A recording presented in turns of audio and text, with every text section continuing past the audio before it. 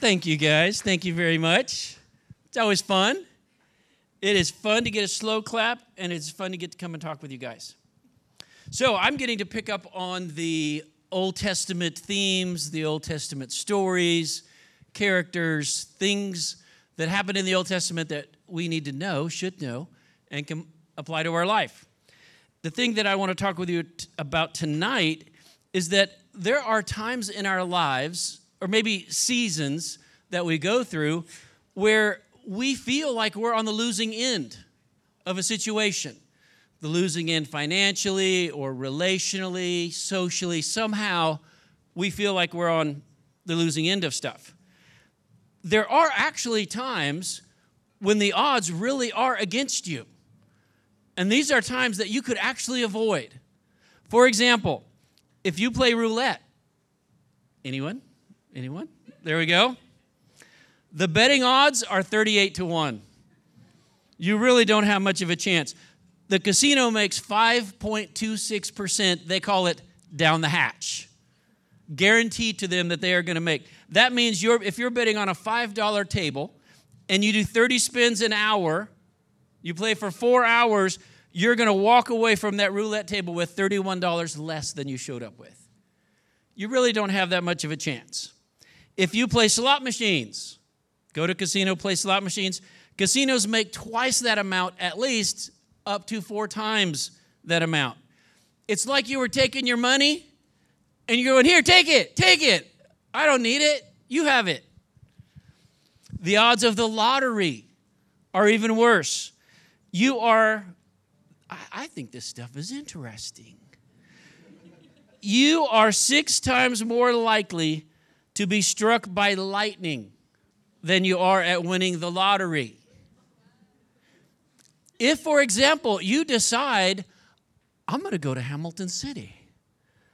There's a shop there, and I'm going to go buy my ticket because I heard that's where the winners are at. If you were to drive 10 miles, it's about what that is, to buy your lottery ticket, you are 3 times more likely to die in a car accident on your trip than you are to actually win. Okay. Is anybody afraid of getting on an airplane that somebody might have a bomb on that plane? Anyone? Yeah. It's a real legitimate fear. Well, the reality is, for there to be a bomb on the plane, the odds are 13 million to 1. But if you're afraid, I have the perfect solution for you. Because, you see, the probability of being on a plane with 2 bombs, 32 billion to 1. The solution is obvious. When you fly, always carry a bomb. There you go. Your odds go from 13 million to 32 billion to 1.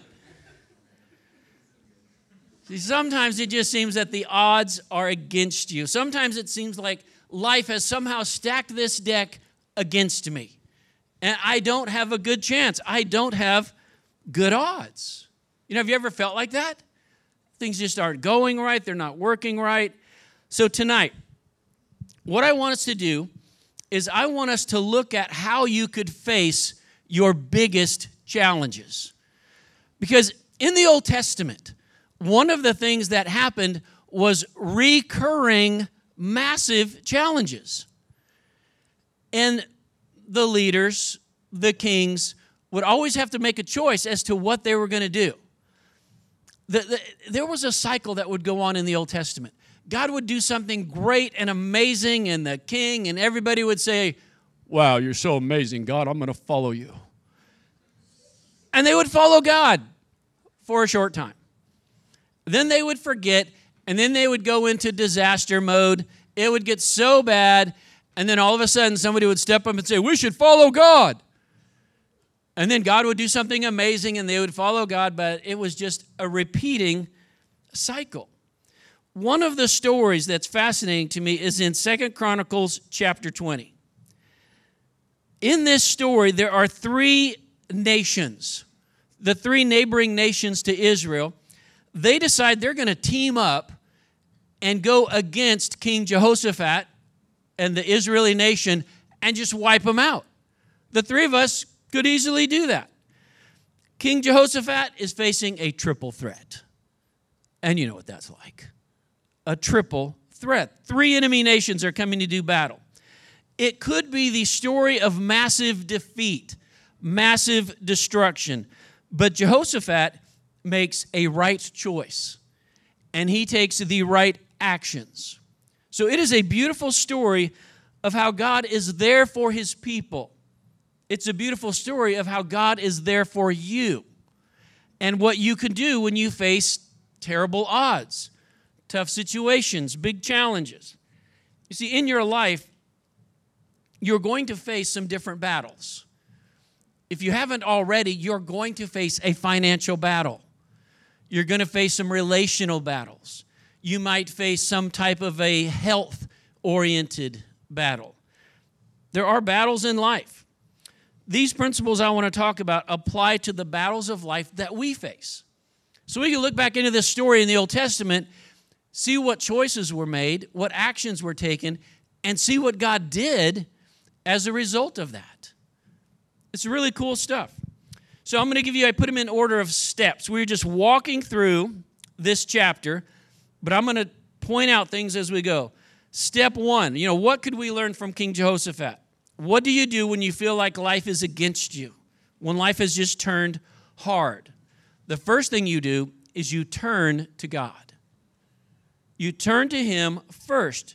It's like before you do anything else. You don't pass go. You don't collect $200. You go directly to God. And he's there for you.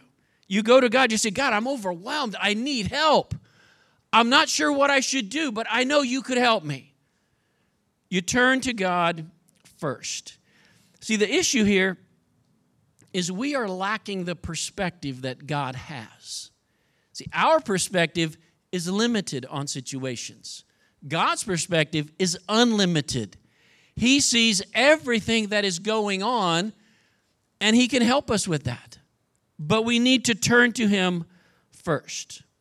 See, too often, what we do is rather than turning to God first, we turn to other things or other people, other ideas. We turn to them rather than turning to God. So rather than using prayer as the first action step, it becomes the last resort. There's so many situations where people say, well, it's gotten so bad. I don't know what else we could do. I guess we should pray. As if, why didn't you think of that earlier? Why make prayer the last resort when it should be the first resort? It should be the go-to. It should be your first choice, not your last resort. If you want God to help overcome the odds you're facing, in whatever area of life it is, turn to God first. Verses 1 through 3, this chapter says, the armies of the Moabites, Ammonites, and Meunites declared war. The king was afraid. Hey, I get it. You got 3 massive armies coming at you. Who wouldn't be afraid? He's afraid. So he decided to ask the Lord what to do. That's showing some wisdom. I'm afraid. I'm going to go to God. I think that's a normal reaction.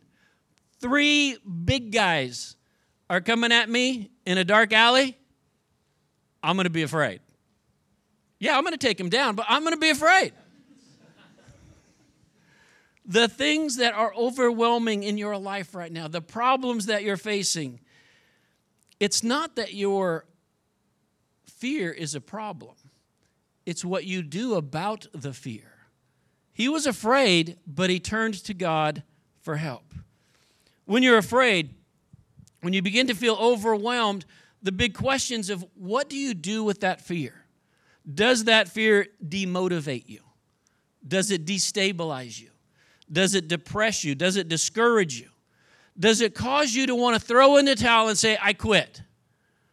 Does it cause you to want to say, I can't make this work? Why should I even try? It's not going well. It's not going to go well. It's not going to end well. I'll just give up. I would tell you, never let an impossible situation intimidate you. Let it motivate you. Let it move you toward God. So how can the problems in your life motivate you? Let it motivate you to pray more. Let it motivate you to trust more. Let it motivate you to depend on God more. Let it motivate you to get your priorities straight. Let it motivate you to turn to God first. So step 1, turn to God first. Step 2, talk to God about your situation. There is no problem too big for God to handle. There is no problem too small for God to handle. He wants to handle our problems for us, big and small. He wants us to go to Him. In verse 5, it says, the king went and stood before the people and prayed aloud. The king, he gives us an example of 3 things in this to pray for. The first thing he does, which we could do, is remind yourself of who God is. This is a great first thing to do when you pray. Remind yourself of who God is, and you could do that by letting Him know. In verse 6, King Jehoshaphat says, are you not the God who is in heaven? You rule over all the kingdoms and the nations. Power and might are in your hand, and no one can withstand you. He's praying before the people. The people are hearing his view of God, which I'm sure was encouraging to them. We need to remind ourselves about who God is. So when we talk to God about the problem, about the situation, we start out by acknowledging who God is. You are the great and mighty one. You are God, I'm not. You are mighty in battle. I need to be with you. That's what you do. You, God, are all powerful. Nothing is too hard for you. You are the one who rules over all the nations, all the kingdoms, even the ones that are coming after me. So the king, he learns that 3 enemy nations are coming at him, so he stops and he prays. First thing he does, you remind yourself of who God is. The second thing is remind yourself of what God has done in the past. You recall the times when God helped you in the past. Or you recall the times that you know of that God helped somebody else in the past. You remember what He's already done in your life. You remember what He's already done in somebody else's life. In verse 7, he says, didn't you drive out those who lived in this land when your people arrived? Jehoshaphat is going all the way back to Moses and Joshua. And he's saying, hey, when you led them out of bondage and brought them into the land, didn't you drive out the people that were here? Didn't you give us this land? Didn't you do miracles here for us? So he recalls the way that God worked in the past. He's saying, I know who you are. You are great and mighty. And I know what you've done. You've done amazing things. And then you're to the third step that Jehoshaphat takes, which is ask God for help. In verse 12, the start of verse 12, he says, oh God, won't you stop them? He's saying, God, how about a repeat performance? I know what you did back then. Why don't you do it again? Help us, save us. And we could do that with our situations, with our problems. We can go to God, and we can acknowledge who He is and ask Him for help. A little earlier in verse 9, he mentions the situations that God helped with in the past. And he mentions tragedies, physical needs, material needs, sickness, famine. And he says, none of this is too hard for you. You helped us in the past, won't you do it again? We would love to see you do it again. What you could know is that his prayer is built around 3 questions. Are you not? Did you not? Will you not? He says, are you not God? Yes, you are God. You are in control. You are in charge. You are the great and mighty God. Did you not help us in the past? Well, yes, you did. Will you not do it again? That's the way that you can pray when you are facing a challenge. Acknowledge who God is. Acknowledge what God has done in the past and ask Him to do something again. So no matter what the situation, you remind yourself who God is, remind yourself what God has done, and you ask Him to do it again. And then step 3 is trust God to help you. In the verse 12b, we are powerless against this mighty army that is about to attack us. We do not know what to do, but we are looking to you for help. I love to underline things. I want to tell you, underline the first 5 words of that verse and the last 7 words. And what you get is, we are powerless against this. We are looking to you for help. We are powerless, but you are not. Would you please help us in this? Whenever you are facing a situation that just seems overwhelming, it just seems to be dominating in your life, whether it is with school, whether it is with a relationship, no matter what it is, you can go to God because God wants to help you. So you don't want to be like the children of Israel who just are constantly ignoring God until it just gets so bad that they now turn to Him again. It would be better to turn to God and then stay turned. Stay with Him. No matter what is going on, He wants to be with you. He wants to help. You need to trust God to help you. You need to focus not on your problem, but on God. For a lot of people, the problem is where they have their focus. And where they have their focus is not helping them to move forward. It's one of the biggest mistakes people make. We tend to see our problem rather than God. We tend to look at our problem rather than looking at God. You know, I've asked people before, how you doing? And they'll say, maybe you've heard this, I'm doing okay under the circumstances. Have you ever heard that? I'm doing okay under the circumstances. And I think, what are you doing under the circumstances? See, my view is that circumstances are like a mattress. Try this. When you get on top of the mattress, it's soft, it's cushy, it's easy, it's the place to be. But if you crawl under the mattress, it's so oppressive, it's so weighty, it so just holds you down. That's what you need to think of with your circumstances. You need to get on top of your circumstances. Don't get under them. If you get under your circumstances, you're being controlled by them. You're being held down by them. Get out from under your circumstances and get on top of your circumstances with a new attitude, with a new perspective, with the perspective that God would want for you to have in that situation, which is not to focus on your problems, but to focus on God Himself, who He is. You know who He is, you know what He's done in the past, and you know that He could help you. You need to just remind yourself of those things. And then what you do is you turn to God first, you talk to God about the problem, and you trust God to help you. Core thing, trust God to help you. You get down to verse 15, it says, this is what the Lord says. Do not be afraid. Do not be discouraged by this mighty army, for the battle is not yours, but God's. I love that. The battle is not yours, but God's. What God is saying is, you can trust me. I will fight for you. I will take on this battle with you and for you.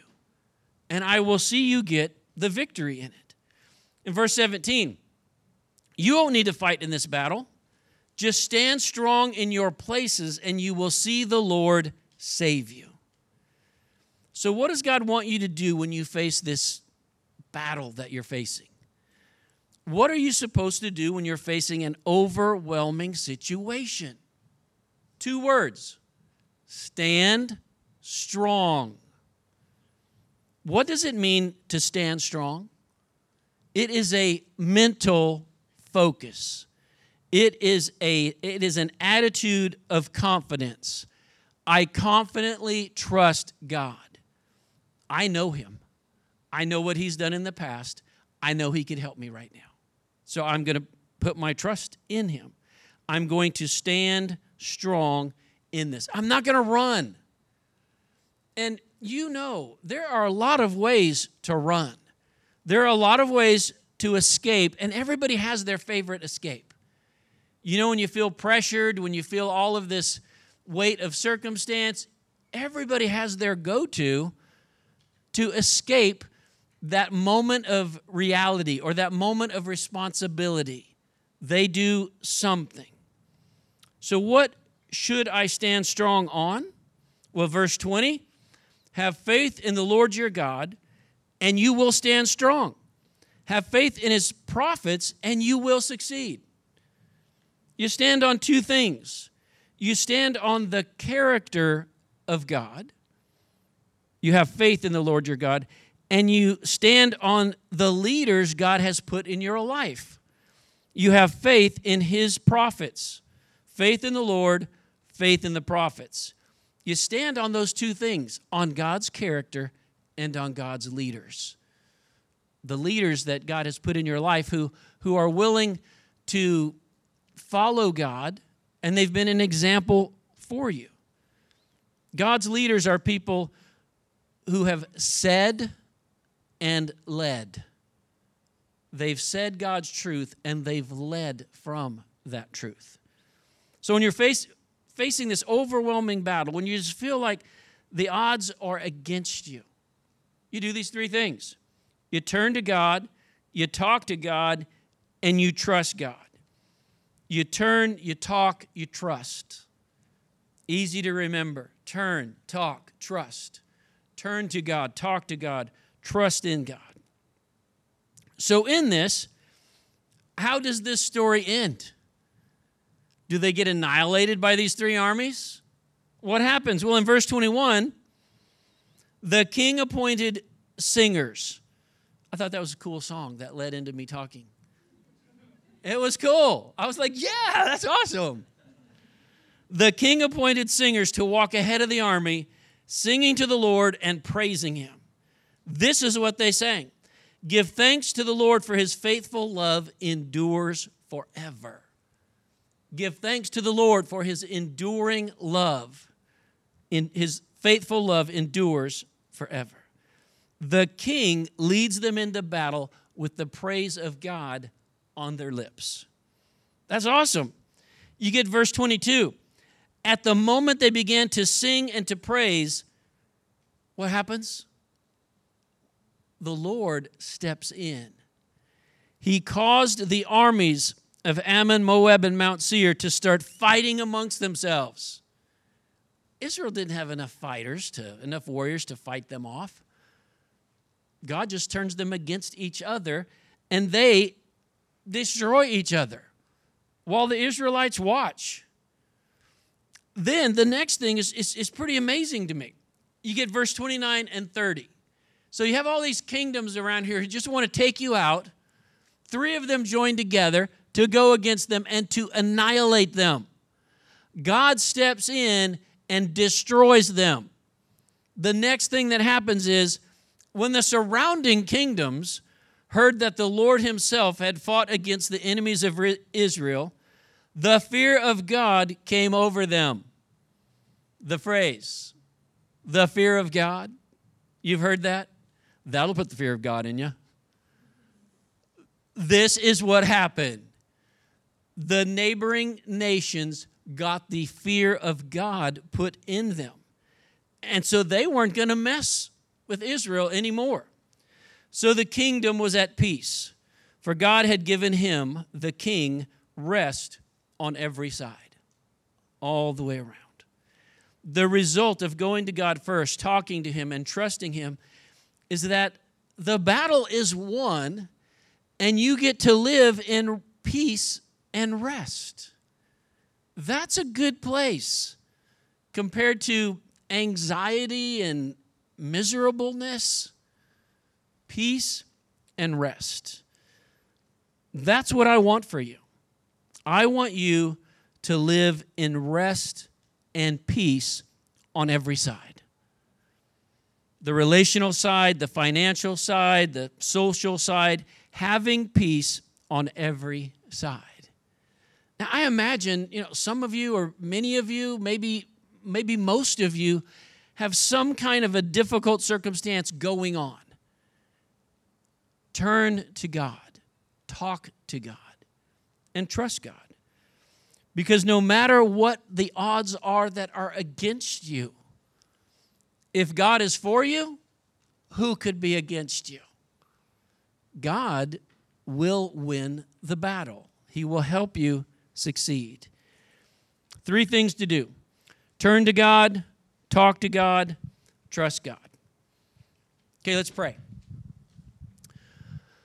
Father, I am so grateful that you are a God who doesn't just create and sit back and watch, but you are actively involved in our lives.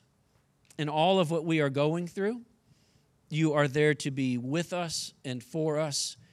And I pray that when we face any kind of hardship, any kind of challenge, whether it is financial or health or relational, I pray that we would turn to you first before we turn to anything or anyone else. I pray that we would talk to you, to share our hearts with you.